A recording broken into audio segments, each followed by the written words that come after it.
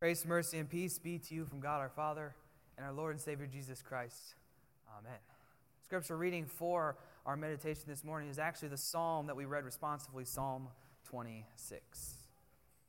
But I want you to think first for about a time, maybe when you go over to a friend's house for dinner. You know the person and your friends, and so you've gotten to know each other over a while, but you've never been to their house. So they invite you over for dinner to their house, and you get there, and they open the door, and of course you say hi, and you do your greetings, but instantly the first thing you're doing is you're looking around. You're checking it out. You're looking at their house. You're trying to figure out what's their house like. And you look around, and you see all these beautiful paintings on the wall, hung just so perfectly, and everything's all straight. You look around and you see some beautiful furniture there, a nice coffee table and sofa set that, it's so beautiful and so nice. Then you look around and you see, the plasma screen hanging a little bit further in the back there. And then you can just smell it too. Their house just has this beautiful smell. And so you say to them in a very sincere voice, but not too excited so as that you sound fake, but you say, I just love your house. I simply love your house. Now, what is it about their house that makes you say those words? Why do you say you love their house?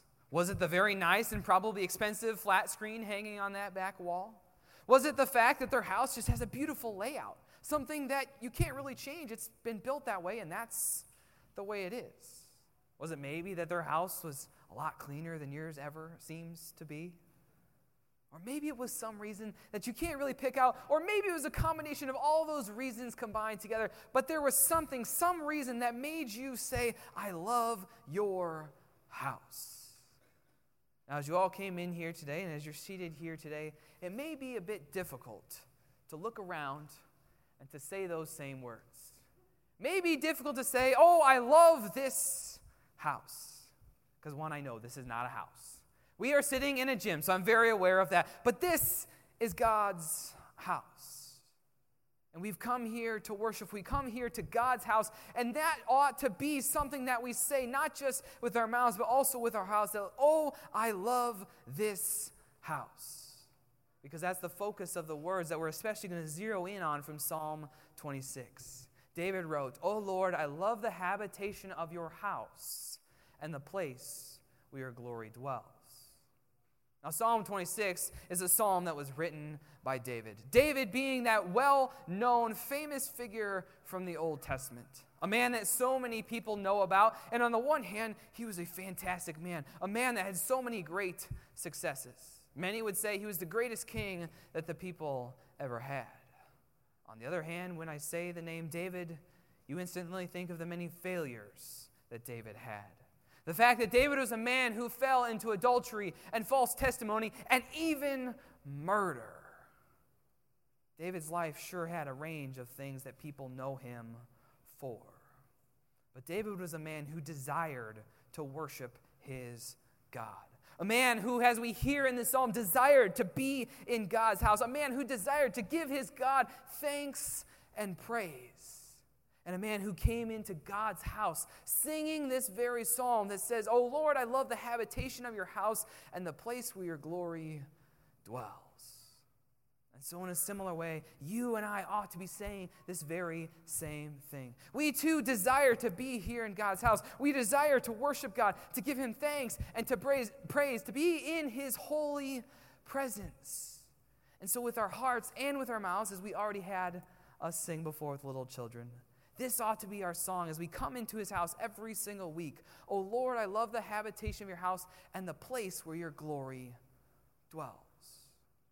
Let's think about that for a moment. Think about that word glory. Now, I did a little research through Google. And if I Googled the word glory, this is the definition that it gave me. Magnificence or great beauty. Then I looked a little further, and the synonyms Google also gave were splendor, grandeur, majesty, greatness, and resplendence. But I didn't just stop there. Then I also did a Google image search. I did a Google image search of glory, and I looked at all these pictures, and so many of them were so much the same. So many of them had this beautiful picture of a sunset. I'm talking just the right colors, oranges and yellows, all in that sun. And the sun that's setting right over a beautiful landscape. Trees and land barely touched. Look like they've never been touched by man or animals at all. And then, of course, sitting right there next to that land was beautiful, still waters. Almost looks too perfectly still. Or there were other pictures of flowers. These beautiful flowers that had just perfect coloring. Every single color that was on the flower just popped right off the screen. And it was so perfect, it was so beautiful that everything else in the background seemed to fade in the distance.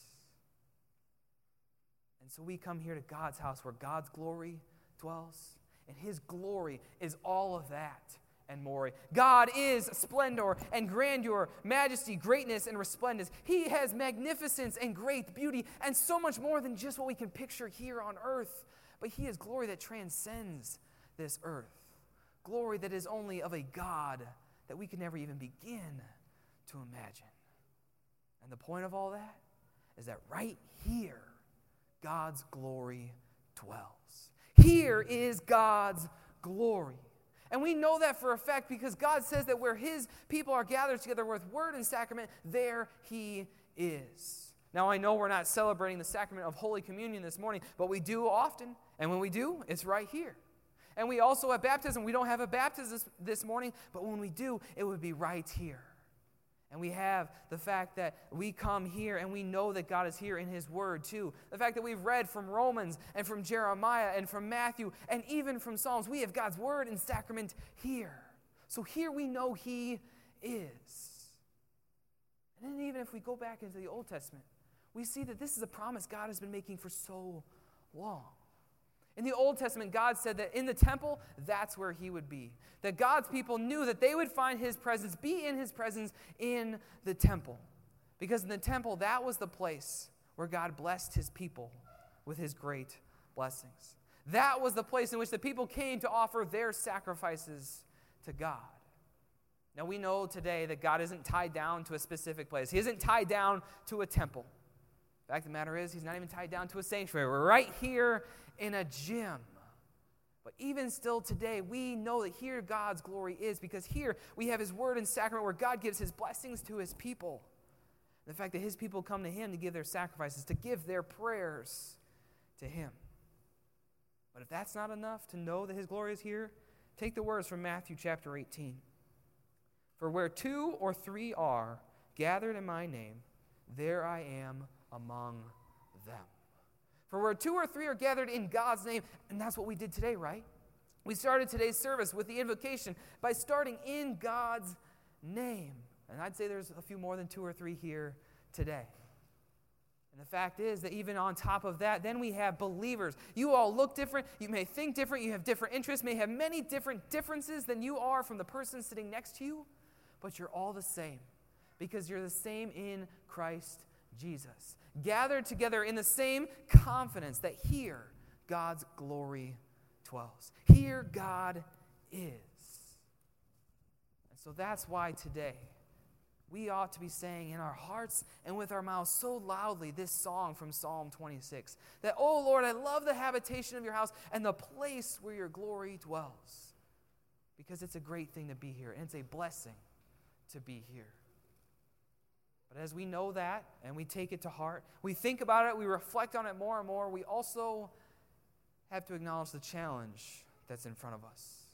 The challenge that there are many other places in this world that are much more attractive than God's house. Many other places that may be a lot more desirable to be, to dwell, to make our home than God's house.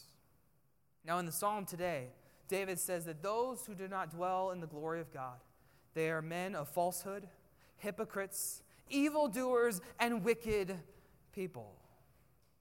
Now, when you put it that way, it sounds pretty easy to stay away from that. It sounds like surely we would stay away from those things, but it's not that easy because every day we are tempted to those very same things like David was, to adultery, to false testimony, to murder, and many more things that in the moment don't look as bad as it does sound when David puts it like that. Because they don't look in the moment like they're all that evil. They don't seem all that hypocritical in the moment. And when you look back on them, you tend to think, oh, it's really not that bad. Those places are not your home. You do not belong in places with men of evildoers and wicked and falsehood, because where you belong is right here in God's house, in God's holy house where His glory dwells. So even though you may spend time, unfortunately, in those other places, this is the place where you ought to make your home. This is the place where we ought to sing with joy that here I belong. So one more time, the words from David, God's words through David. O Lord, I love the habitation of your house and the place where your glory dwells. Now, I've already had you all sing it once, but it's my prayer that that be your song truly in your heart and truly out of your mouth, not just today, but every single day, and especially every day that we get together here in His glorious house. Amen. And now may the peace of God, which passes all understanding, guard your hearts and minds in Christ Jesus our Lord. Amen. And now at this time we'll gather our tithes and offerings for our Lord.